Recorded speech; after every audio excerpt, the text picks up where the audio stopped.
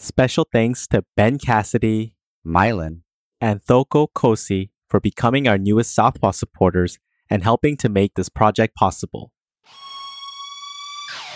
This is Sam. This is Wolf. And this is Southpaw.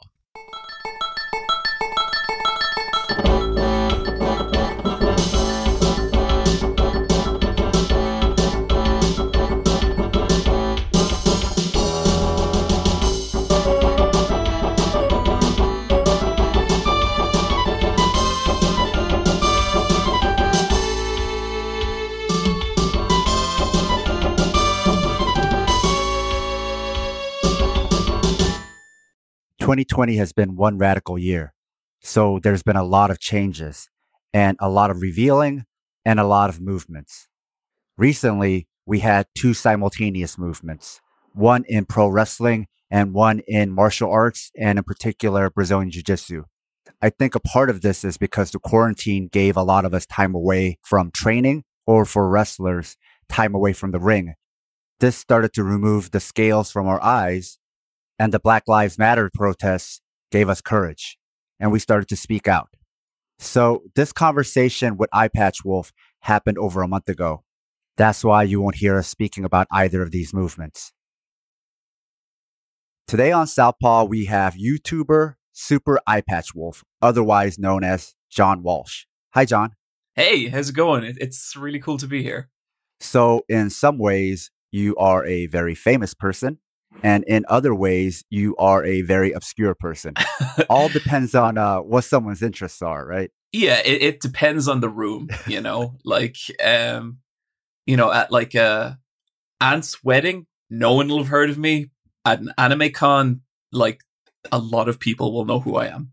How is that juxtaposition then for you, being a regular person to being a celebrity when you go to a convention, or just, as you said, depending on the room? Weird, honestly. Like, I think one thing like that's kind of hard to communicate to people with this stuff sometimes is like, this was an accident for me. I was just making videos about like just anime, just anything I felt like, and I only did it because I liked doing it. Do you know what I mean? And the kind of fame side of it, the notoriety side of it, that all was kind of just a byproduct. And it took me a long time to really wrap my head around it. You know what I mean? I always remember the first encounter I ever had with a fan is still my favorite.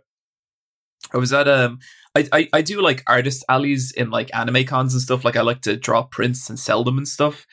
And I was selling a girl a Hunter x Hunter print, and so we got talking about the anime Hunter x Hunter, which is like one of my favorites. And she goes, "Oh, you know what? There's actually this video online you should check out. It's called Why You Should Watch Hunter x Hunter." And that was one of my videos because like my face wasn't out there and no one knew what I looked like. And I was like, okay. I actually wrote that video. And like she takes a step back and her eyes go really wide and she goes, "You write for Super Eyepatch Wolf?" And I was like, kinda, yeah. And it's been an increasingly like weird escalation of encounters since that's happened.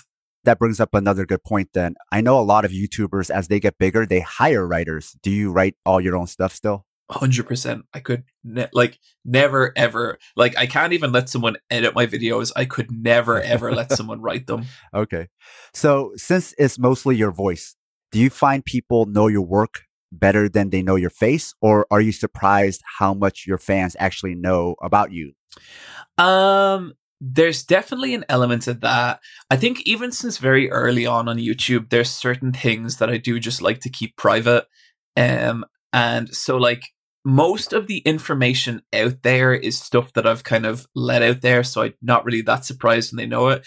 It's more when like people bring up something I said like 4 years ago in a podcast. And like, so they'll like they'll make a joke about it or something and be like, "Oh yeah, because you know, because you love pasta so much." And I'm like, what the fuck are you talking? And then I'm like, "Oh, okay." And I'll remember. It's weird when you see like wrong information out there as well.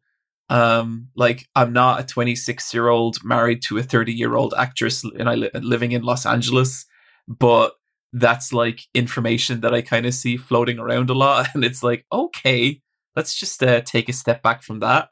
Do you still have experiences like the one you mentioned where they just know your voice or your work, but not your face? A lot of people know my face because like I've appeared more in videos over the years. But it'll still happen, like especially if I do an artist alley, and I'll be like, "Oh, that's €5, please," and someone's ears will like prick up, and they'll be like, "Wait, I know your voice."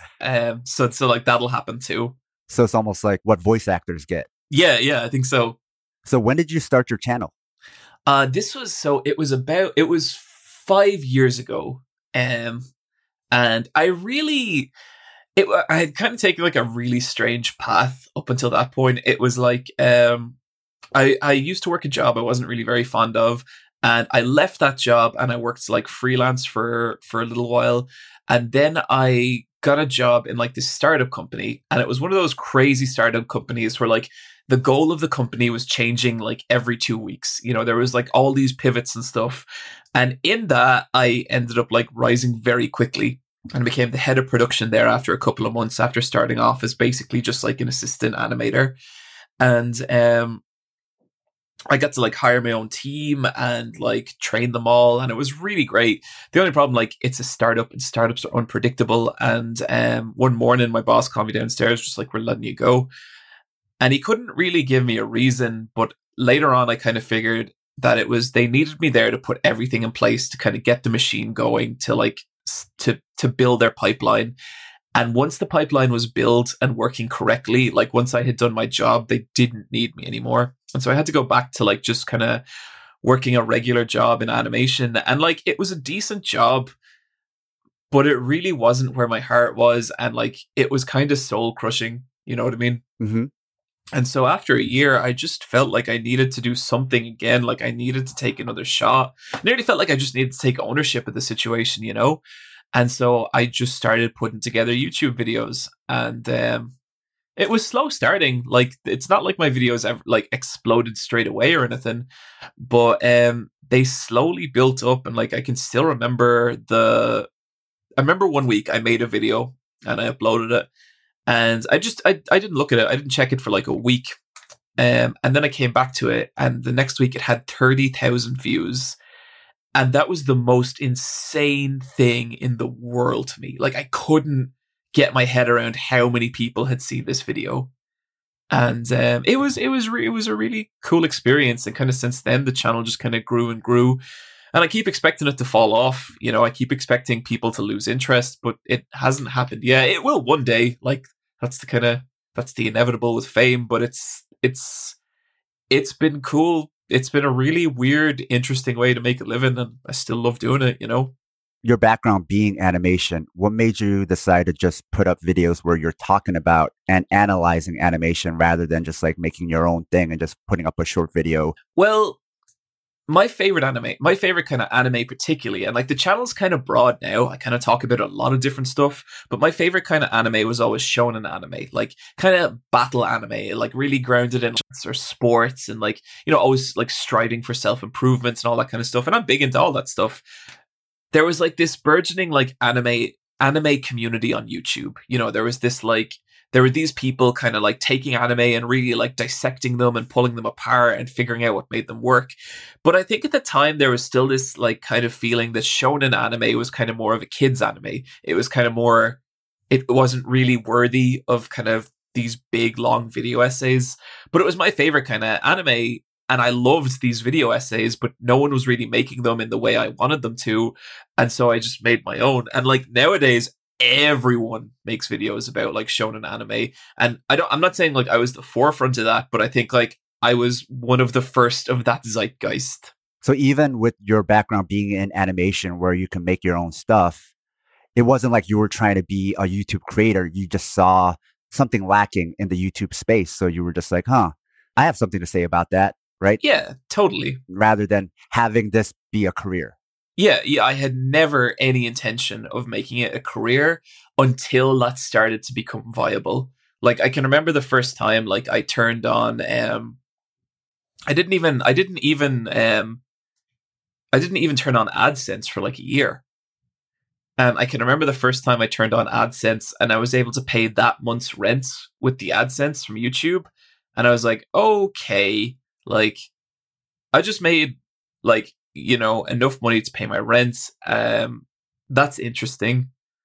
And then the channel kept growing and like it became more and more a viable way to make a living until eventually like I was making more money from YouTube than I was making for my regular job. And I didn't like my regular job. So there was no point in keeping it. But there was never like a drive to become a YouTuber. It was just a kind of series of smaller decisions. Does that make sense? Yeah. It sounds like you were only thinking about making one video at the start, and then you were like, oh, let me make another one. And it just kind of organically grew. You didn't know this was going to replace your day job. 100%. Like, my first video is called Why You Should Watch Hunter x Hunter. And that became a series of videos. Like, why you should watch X, why you should watch One Punch Man, why you should watch Yu Yu Hakusho. All these shows that I loved. But like, when I started out, I had no intention of making a second video. I was just like, I'll make this video. That'll probably be fun. And then I don't know. I didn't even think about it, honestly. Because it's very different from now, right? A lot of people start a YouTube channel with a plan to become a YouTuber and hopefully monetize this and make this a career, probably trying to model themselves after you. But that wasn't the way you did it. You did it kind of accidentally. You stumbled onto it. Exactly. And, what you're saying is exactly right. I think for a lot of kids in school now, especially being a YouTuber, it's like this generation's being a rock star. Now, you're not as famous as being a rock star and you certainly don't make as much money, but I think it's what a lot of kids really want, And I think that's difficult, and I really struggle with this at times because I 100% believe in people following their dreams. Do what makes you happy. Like, I think that's a vital component of being alive. But at the same time, what made me happy when I started was making videos. It wasn't being a YouTuber. And so what I try and tell people is like, you should absolutely make videos, but if you make making videos should be your goal, not being a YouTuber. Because if you don't love making videos, trust me, you're not going to want to be a YouTuber, because like 99% of this job is writing, editing, and voice recording for 11 hours a day. And like sometimes people see me at cons, like signing autographs and doing panels and like, getting to go to parties and getting flown places and stuff. That's such a tiny part of the job. And if you don't love the other 99%, this is a miserable existence. You know what I mean? So I really try and encourage people, if it happens, like, do it because you love it. And if it goes further than that, fantastic, but you can't force it, because I've really seen some people like tear themselves apart. Like, oh, my new video bombed, and oh, no one's clicking on it. And like, kind of, they'll tweet that stuff out, and it's kind of hard to watch. And it's that I don't think that's a good path for people. And also, like, there's a lot of downsides to being a YouTuber. Like, I always say, this is the best job I've ever had. This is the hardest job I've ever had as well. I've worked retail, I've worked an office job. I've worked management positions. I've hired people. I've fired people. This is the hardest job I've ever had. And the mental and emotional toll it takes can be massive. So having done animation and led a team of animators to doing this, where you're doing commentary and editing, which do you prefer? Well, what I miss about animation is the social aspect. I miss working with people, Like, not long after I became a YouTuber, I started to realize that social interaction for me had become a commodity. It's like a resource that had to be managed. Like, I have to be careful that I get out and I see my friends and that I hang out with people and that I have that social engagement. And actually, a massive part of why I started Brazilian Jiu-Jitsu is because I just miss the just casual day-to-day small talk with people. And I hated small talk when I was doing my job. I don't want to talk about like the weather or anything, but when that's taken away from you and you maybe only interact with yourself or your significant other that day, you really start to feel it, and the world starts to feel very small. And so I missed that side of it. In terms of like making animation itself, I did like making animation, but I also like, I did jobs for I did jobs for the BBC and for Disney. And like by the time the pipeline gets down to you, there's so little decisions to be made. And a lot of the times it can really feel like painting by numbers. There were some projects I worked on where I really got to be creative and do cool stuff. And then there were others where it was like you were following a script, you were ticking boxes. I always described it as kind of like packing digital shelves,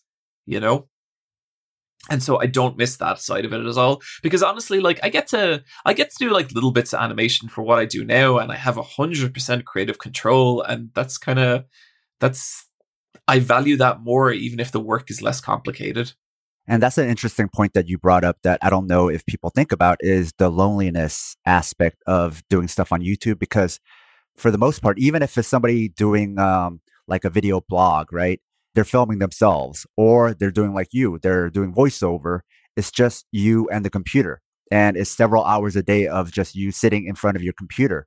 So you're basically by yourself all day. Oh, crushing, like say the pandemic at the moment. The pandemic means that my partner is currently working from home, which means I get to see them every day, 9 to 5, like they're always around. And that to me is actually a massive social step up from when things are normal, because if she was leaving every day, I'd kind of only get a few hours with her in the evening or at night. And so I'm actually getting like more social experience now, but particularly before I joined jiu-jitsu, like it's weird because there's sometimes I see like YouTubers kind of blowing up, and I see them getting like really acting out, like especially towards their audience and stuff. And I think they look like absolute freaks from the outside looking in. But when you work this job and all your social income comes from the feedback of your channel, comes from your Twitter account, you really start to value that feedback, and you kind of need it for validation. And so then when that feedback's negative, or when you feel like people aren't understanding you correctly, I think it can lead to a lot of hostility and a lot of very kind of unbalanced emotions, which is why I think you see these kind of YouTube breakdowns a lot. And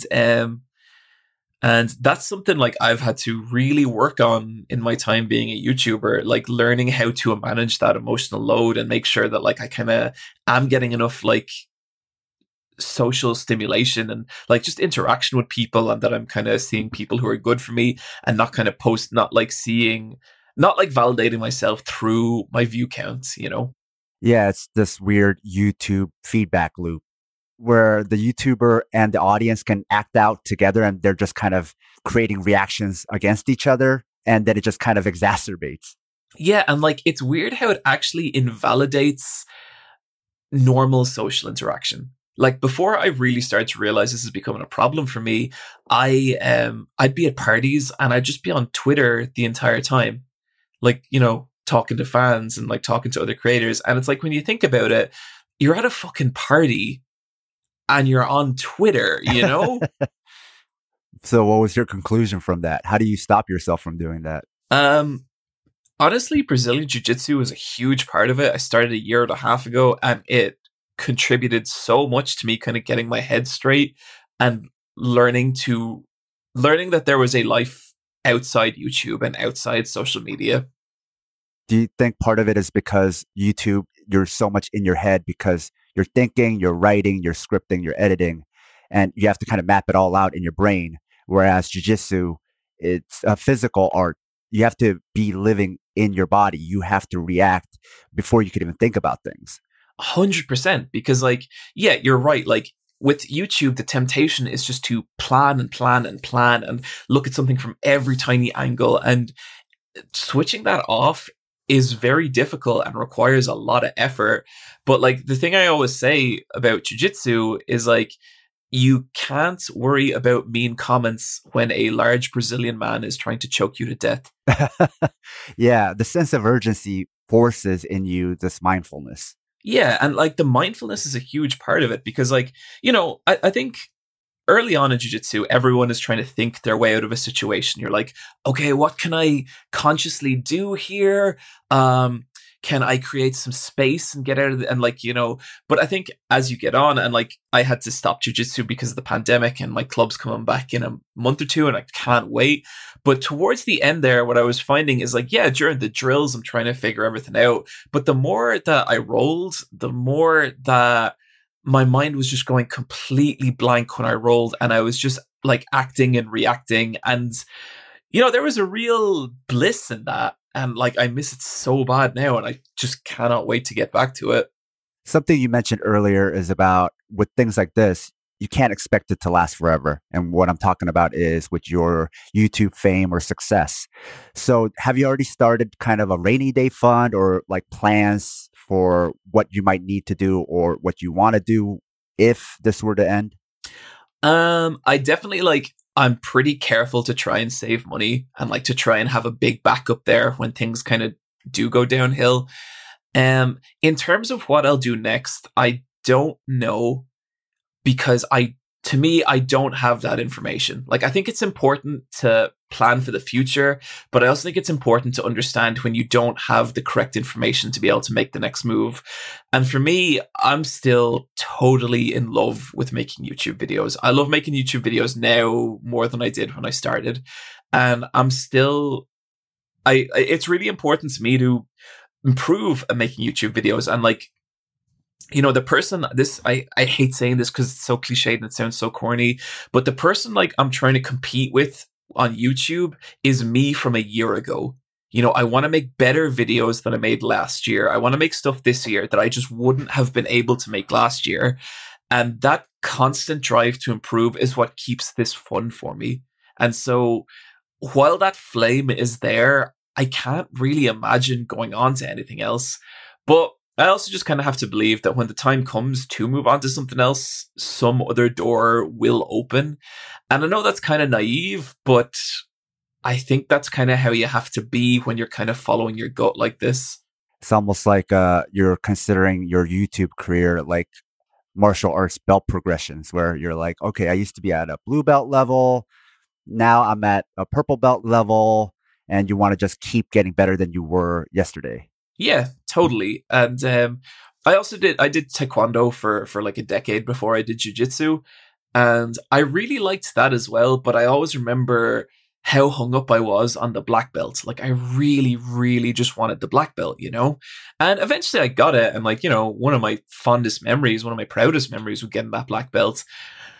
But also I feel like I kind of wish like I had just relaxed a bit more and just enjoyed the training and enjoyed the sparring, because I think that's where the real value from this stuff comes.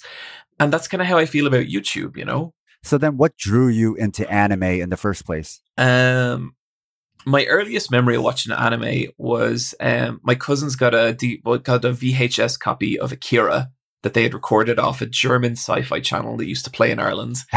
And they wouldn't let me watch it because I was like 5 or something. And that's correct, because you should not let a 5-year-old watch Akira.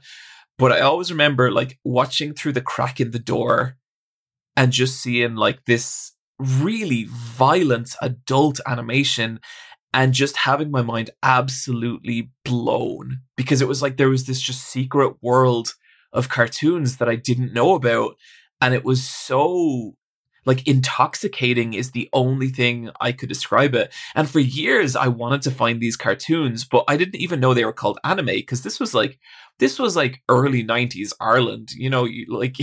No one knew what Studio Ghibli was. No one knew that Japan made cartoons in early 90s Ireland. And so I just called them cartoons that bled. And that started like a lifelong just obsession with this exotic form of media that was just so just like spellbinding to me. Like I was obsessed with it. And I kind of miss those days in a way, because even when I was growing up being a teenager, there was still no anime in Ireland.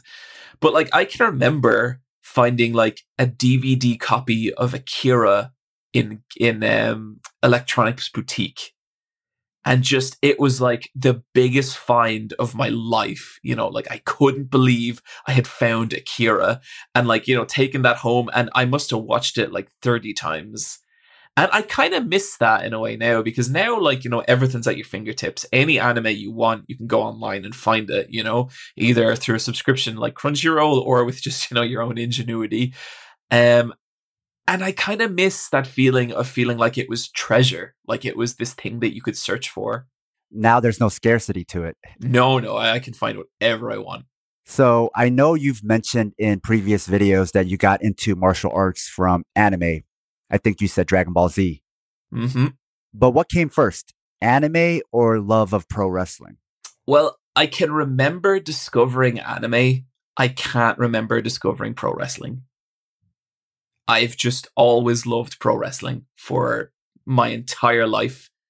And in a way, like, what I love about them is very similar. Like, they're both theatrical. They're both intense forms of entertainment, especially with shonen anime. Like, there's so much overlap with wrestling because, you have the best people in it. You have the ones you want to build up and the ones that you want it to be like a big deal when they win and lose. And so it was that kind of storytelling I think I was always drawn to.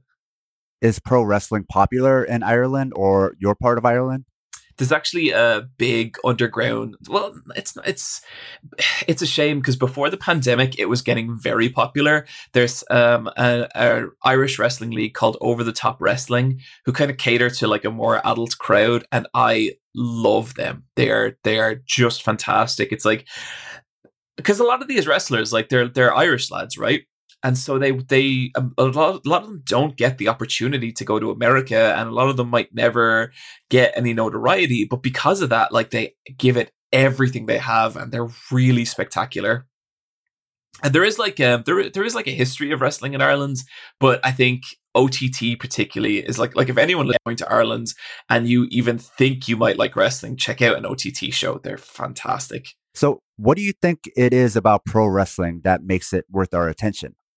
So there's a couple of things. Like, I'm sure like there's a lot of your listeners that would be more into like MMA and like UFC and stuff like that.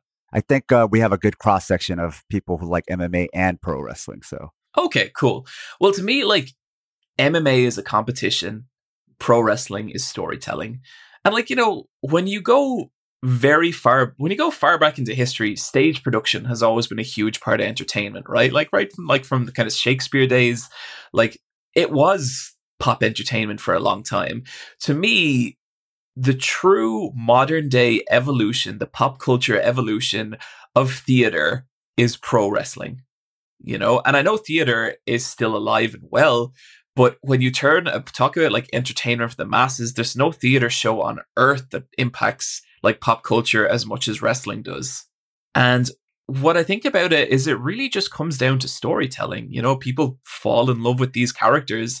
And what's crazy to me is like pro wrestling is like, it's like a giant soap opera, but it's one that you can shout at as it happens and the storyline will change, and that's just fascinating to me. And then like there's some things that pro wrestling does that only pro wrestling can do that I just think is absolutely just so interesting. Like, I don't know, are you into pro wrestling at all? Yeah. Say like the CM Punk pipe bomb. Yes.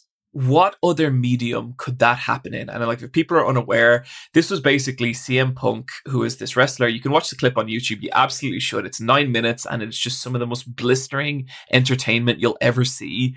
It's this wrestler who was sick of being ignored. He was sick of being put on the low card matches. He was sick of not winning titles. He was sick of not being put in WrestleMania. And so they told him, okay, here's a mic, go out there and just let loose. And he let loose this tirade against like the WWE, against his own fans, everything. And it was real and fucking raw, and it blew up. And then they started to work that real tirade into his fictional wrestling persona.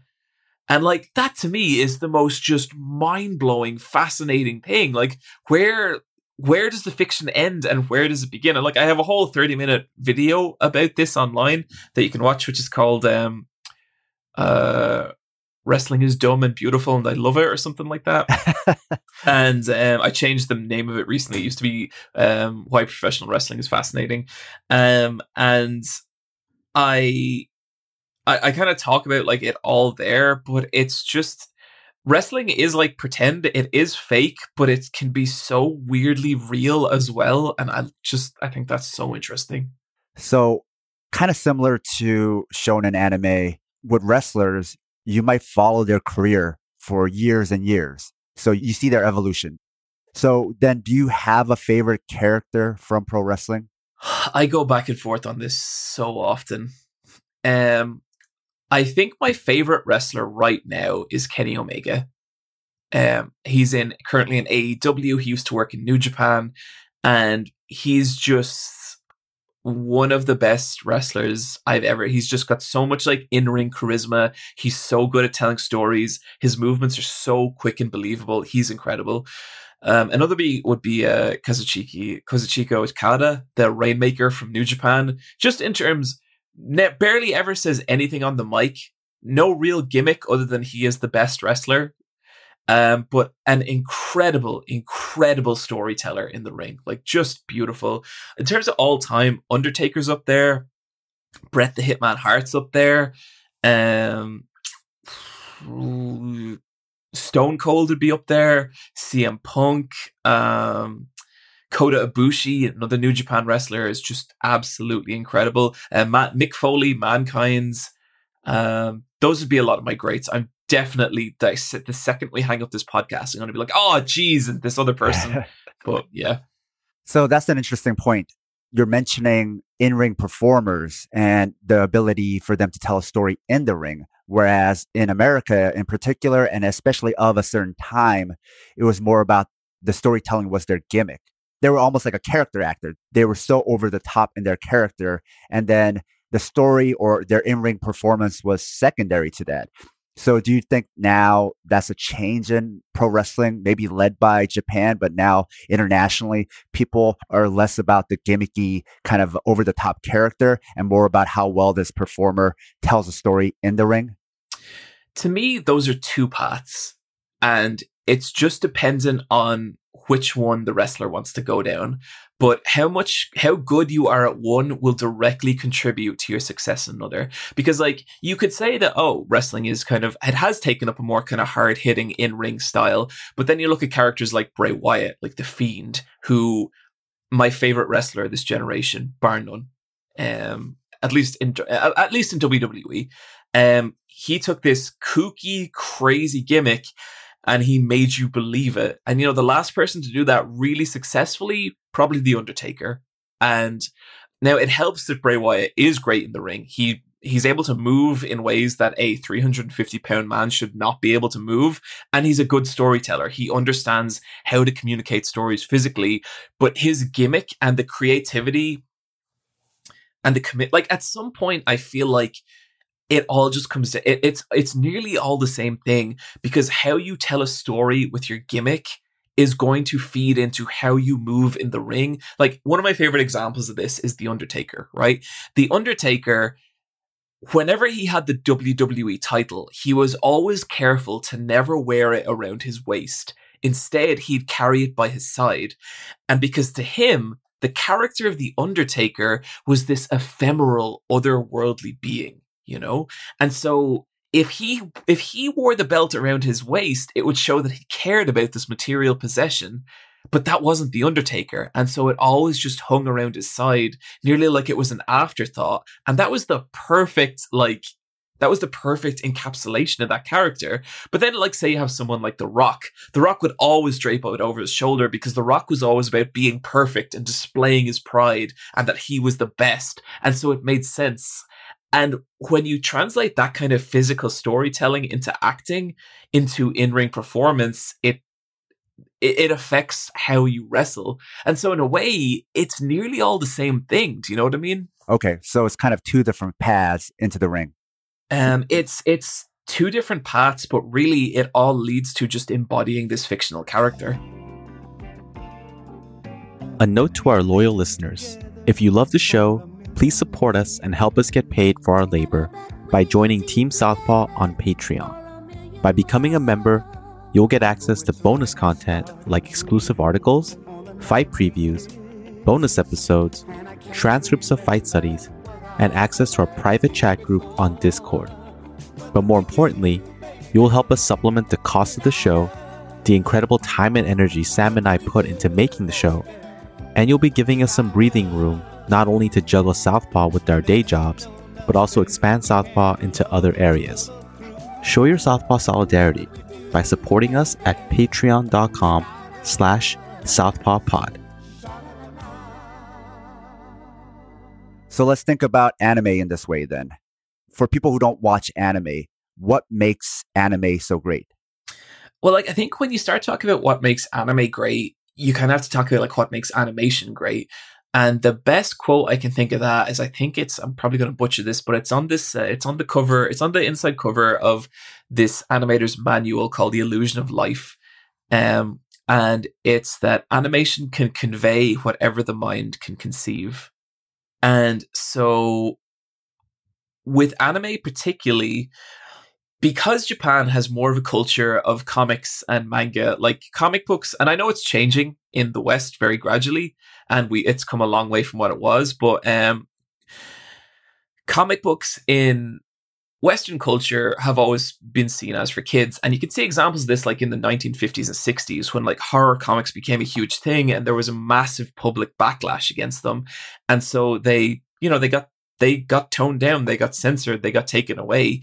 And since then, the idea is that comics have been for children. And because comics were for children, when animation started to take off, it too was seen for children. That never happens in Japan.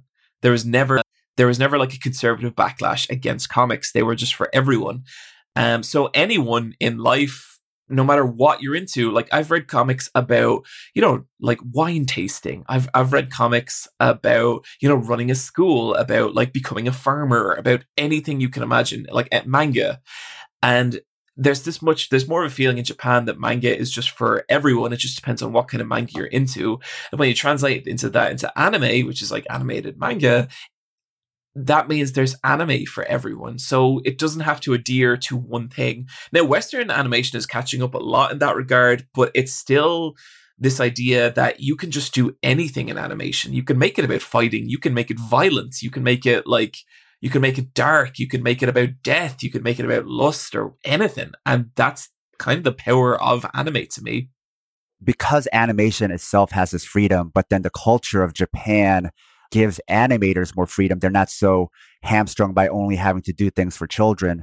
Do you ever find yourself watching a primetime series or a movie everybody is talking about and then realize the storyline was already done in anime? Big time. Big time. I can't think of any series, but like you can definitely see when people are kind of pulling from anime, and sometimes it can be good. And then sometimes I feel like mediums are at their best when playing to their own strengths.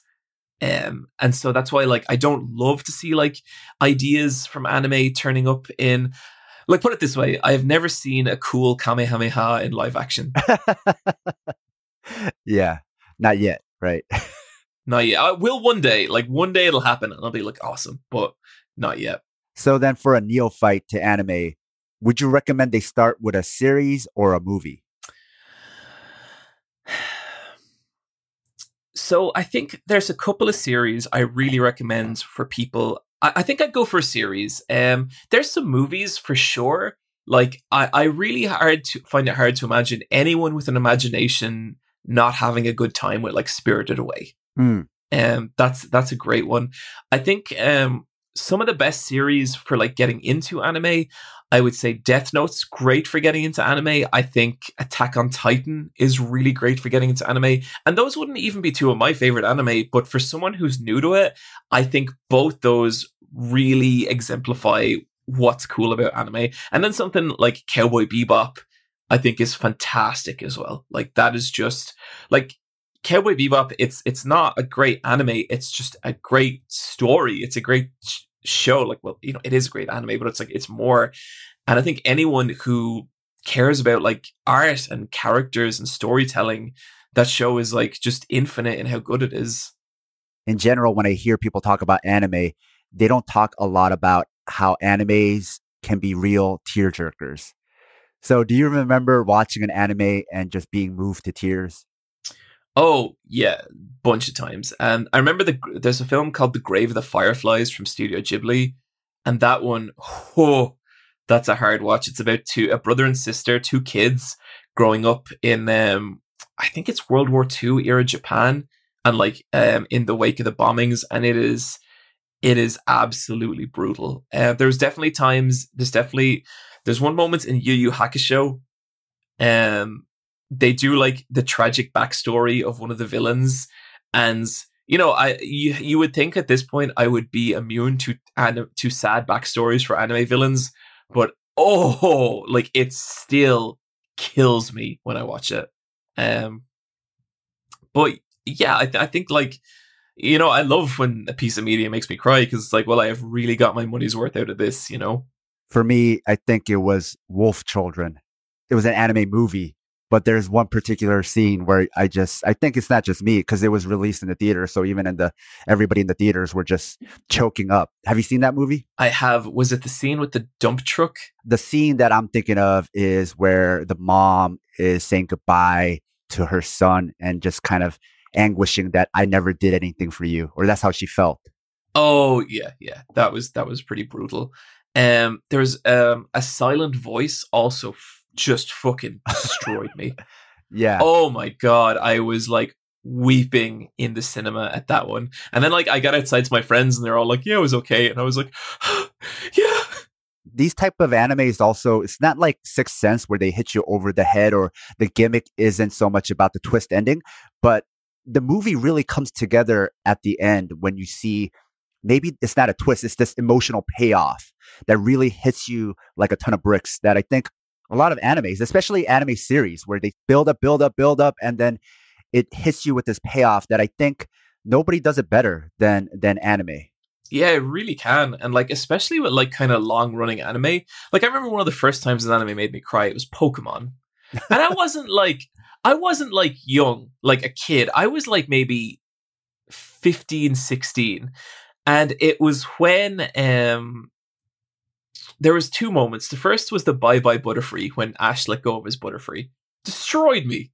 But then I remember there was like this one moment way later on where Ash separates from Brock and Misty. They all go their own ways. And like, it wasn't a dramatic scene. They didn't have a fight or anything. It was just like Brock had to go back to his gym. Misty had to go back to her family. And it just really got me, because they had been through so much, you know, like they had gone through everything. And it was just this really human, sad goodbye where none of them really knew how to end it, because how do you end something like that? And it was beautiful. Like, it was amazing. When you have a series like that, or a series you've invested in for so long, let's say it's like years, how do you figure out how to write a video essay for something that big then?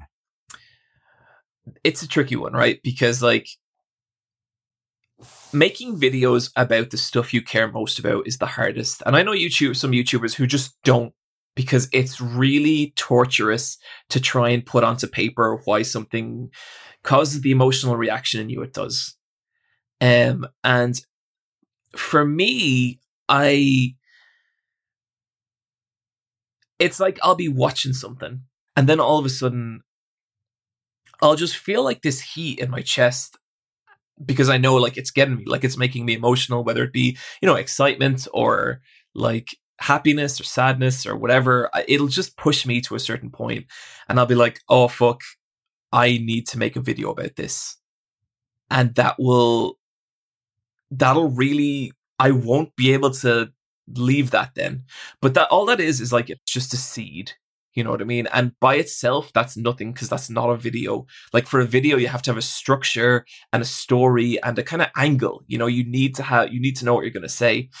And so I'll leave it. And sometimes it'll take a couple of weeks. Sometimes it'll take a couple of years. But at some point, something will come into my head and I'll be like, this is the story I need to tell about that video. And from there, it's usually between 3 or 4 months that I'll start working on it. And from there, I'll kind of refine it down. I'll do a dummy script, which is where I write a full script in a day and then just throw it away because it's not going to be anything close to what I want to say. But the process of doing that is going to eliminate so many paths I don't want to go down, that the path that I do want to go down will start to become more obvious. So even though it is visual, you start with writing first. 100%. Yeah. And because it takes you so long, then you must have multiple projects going on at once. I have a lot of projects like simmering away, like in my subconscious, but most of the time I work in 3-week cycles. So I'll do a research week, a writing week, and an editing week. And it's usually kind of a mad crush to get it done by the end. Like I generally have to crunch quite a lot, but it's the kind of way of working that I'm the most happy with. So then, because you rely on this kind of gut feeling, do you do things to make sure that that never burns out? Do you try to give yourself breaks? What do you do? So generally every, say, 4 months, I'll take maybe a week break or sometimes a 2-week break, depending on how burnt out I am. And that's become very important in kind of just staying healthy, because the way I work is it's quite intensive. And if I don't take care of myself, like, physically or mentally, it can lead to some pretty dark places. Kind of like a lot of stuff I was talking about earlier, where a lot of your validation comes through that world. And so I do have to be pretty conscious of that, and like really trying to do things, like jujitsu, like martial arts, like cycling, that take me away from all that when I'm done. So speaking about life as a YouTuber, then there's been a lot covered about how bad YouTube can be. And a lot of research has gone into the nature of the YouTube algorithm. There's a whole New York Times podcast dedicated to it. I don't know if you've heard of it, called Rabbit Hole. I have, yeah. So one side of it is how YouTube recommendations can program the viewer and nudge their behavior and then ultimately their beliefs. Yeah. But the algorithm works both ways, because it can just as much influence the creators' views, since they spend so much time on YouTube themselves. And they are also chasing whatever it is YouTube says their audience is into. So with a lot of controversial figures on YouTube, they all didn't start out that way. And if you look at their timeline, you can see their progression where they started becoming like this YouTube feedback loop that I mentioned earlier. So is this something you've ever given much thought about, how YouTube might be affecting you and how you could kind of prevent it from affecting you so much?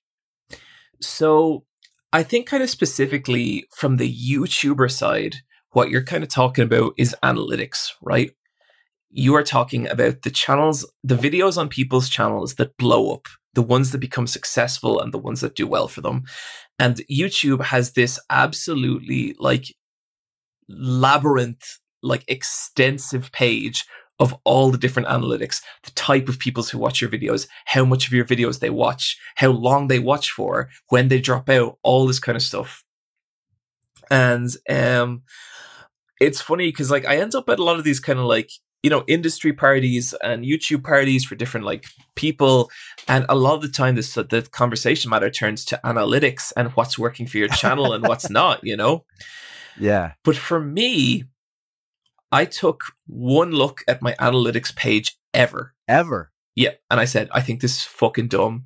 And I closed it and I never looked at it again. And the truth of the matter is that I make the videos I want to make. And if people want to watch them, cool. If people don't want to watch them, cool. But I'm not becoming a slave to some fucking numbers, because at that, like, I'm just going to do what I want to do. And that's served me pretty well, honestly. So then that's how you avoid it. You don't even bother playing that game. You don't look at it. No. And I think there's a few creators who I suspect are like that. I don't know anyone for sure, but I know so many creators who are not like that. And like, I get it. Like, people want to ensure they're living. They want to make sure they're doing everything they can to stay relevant, because it's a war out there, like trying to do that. And so I wouldn't like blame anyone for doing it. But for me, I've just never taken that approach. And I think that's actually kind of worked out best, because I think like, one of my most successful videos is called, The Bizarre World of Fake Martial Arts. And it's about all these kind of pretend martial arts styles that have become popular and how they become popular and all this kind of stuff. And the way I look at it is, if I was an analytics guy, there would be no way that would have been a logical video to make, because it's like, well, I'm an anime channel. That's what people know me for. But over and over again, the videos that I've become most proud of are the ones that are the weirdest, wildest swings, the ones that are the furthest away from anime, And I think in that case, I gotta follow my gut with this stuff. And so I think you're absolutely right. I think YouTube does shape the kind of videos people make. I have always ignored that, and I'm very fortunate in the fact that that's worked out for me. And like, that's, the other thing. I am very lucky to have gotten where I have. Like, regardless of whatever the quality of how high someone thinks the quality of my videos is or is not, like, I've been hugely fortunate to get to where I am. Being a YouTuber, have you noticed that YouTube itself has tried to address some of the criticism they've gotten about how their algorithm works, or that they're platforming very far right people, or creating this kind of like right wing rabbit hole? Yeah, they have tried to address that, and like there's a lot I don't like about YouTube, but basically it was did you ever, you probably know more about this than me, but like, how YouTube started feeding viewers into smaller and smaller channels, and that was a big part of what led to the kind of far right rise on YouTube.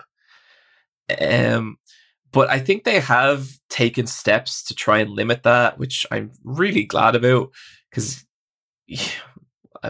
the reasons why shouldn't need stating, but like, I don't want to share my platform with a bunch of far right trolls. It shouldn't even get to the point where like I need to argue with racists that racism is bad. I think YouTube has tried to limit it, but a lot of it then is just in the very like kind of, incendiary tactics of the far right, and how they do take to how just nihilism has fed into racism. And, I guess that's a much bigger topic, but yeah. So then have you noticed maybe over the past several years that you've seen rises of more progressive YouTubers on the platform? Maybe not necessarily talking about politics, but maybe they're talking about anime or manga or animation, or it could be anything about pop culture. But it seems like if you actually listen to their analysis, they seem much more inclusive or anti-racist, more LGBTQ friendly, and so forth.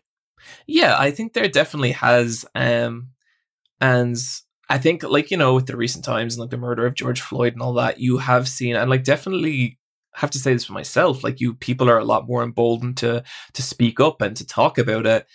And that's really great to see, like, I don't know when this is going out, but like, I am right now planning a charity stream this weekend for Black Lives Matter related charities and LGBTQ related charities. And honestly, I'm not so sure that's something I would have done before all this, because I just would have been scared, which is shit. Like that is shitty of me, because I do have a platform and I can make a difference. But I think the fact that stuff's coming more to the forefront is really important. So let's switch gears here, and this will be the final topic. Let's get into martial arts a little bit more, because as I mentioned earlier, Dragon Ball Z was a big influence for you for martial arts.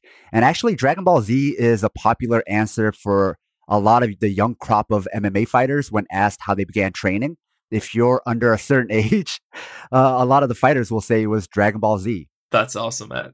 And when we talk about favorite fighters, obviously there's Goku. But the other half, maybe sometimes, depending on the room of MMA fighters, maybe more than half will say Vegeta is their favorite character. And I think you said in one of your videos, Vegeta was who really inspired you, especially to get into martial arts. So what is it about the character of Vegeta, who is not the main character of Dragon Ball Z, that makes him such a fan favorite? For me, it's because he fails. Goku can't fail. Goku doesn't have the option to fail, because if Goku fails, the world ends, But like Vegeta, and like when you think about it, like the only time Goku really kind of fails is against Cell, but even then he had trained his son to fight Cell, and so his plan still worked. Goku still won. But Vegeta, he just takes these just devastating losses. Like, oh my god, like, getting murdered by Frieza, getting destroyed by Android 18, getting killed by Cell. It's like he just loses over and over and over. But he tries again. He gets back up, Mm-hmm. And he makes terrible decisions. He makes these awful self-destructive decisions, but he still redeems himself, and like, that's the ultimate thing I think I love about Vegeta. It's like, it's redemption. It's like, no matter how badly you get your ass kicked, no matter how bad you fuck up, there's always a way back if you're willing to fight hard enough. And that's what I love about that character. You know, that's why to me, he's like, Goku's fine. He's cool. But like that Dragon Ball Z to me is about Vegeta, you know? So I think that's the best answer I could give on that. I've spent my entire life trying to figure it out. I think that's a good way to end this then, is the way you describe Vegeta. I think that's something we all can relate to, especially right now, is this failure, but you just keep fighting and you don't necessarily know if you're going to win or not, but you just keep trying. Totally. I think like the value is in the trying, you know? All right, then. Thanks for your time, John. No problem, Sam. This is a blast. Now, where can people find you and your work? You can just Google Super Eyepatch Wolf. You can find me on Twitter at Eyepatchwolf. And also I run the video game podcast, Let's Fight a Boss. Now that's the show. If you enjoyed this episode and find this type of independent media worthwhile, please consider supporting the show on Patreon. We have a lot more episodes like this one in the works, but need your financial support to keep the show running. Even a few dollars a month goes a long way. No one does what we do, and it's all being funded by you, the listener. In return for supporting us, you'll gain access to lots of bonus content and along with our private Discord chat. Even if you can't support us, there's a lot of free bonus content there as well.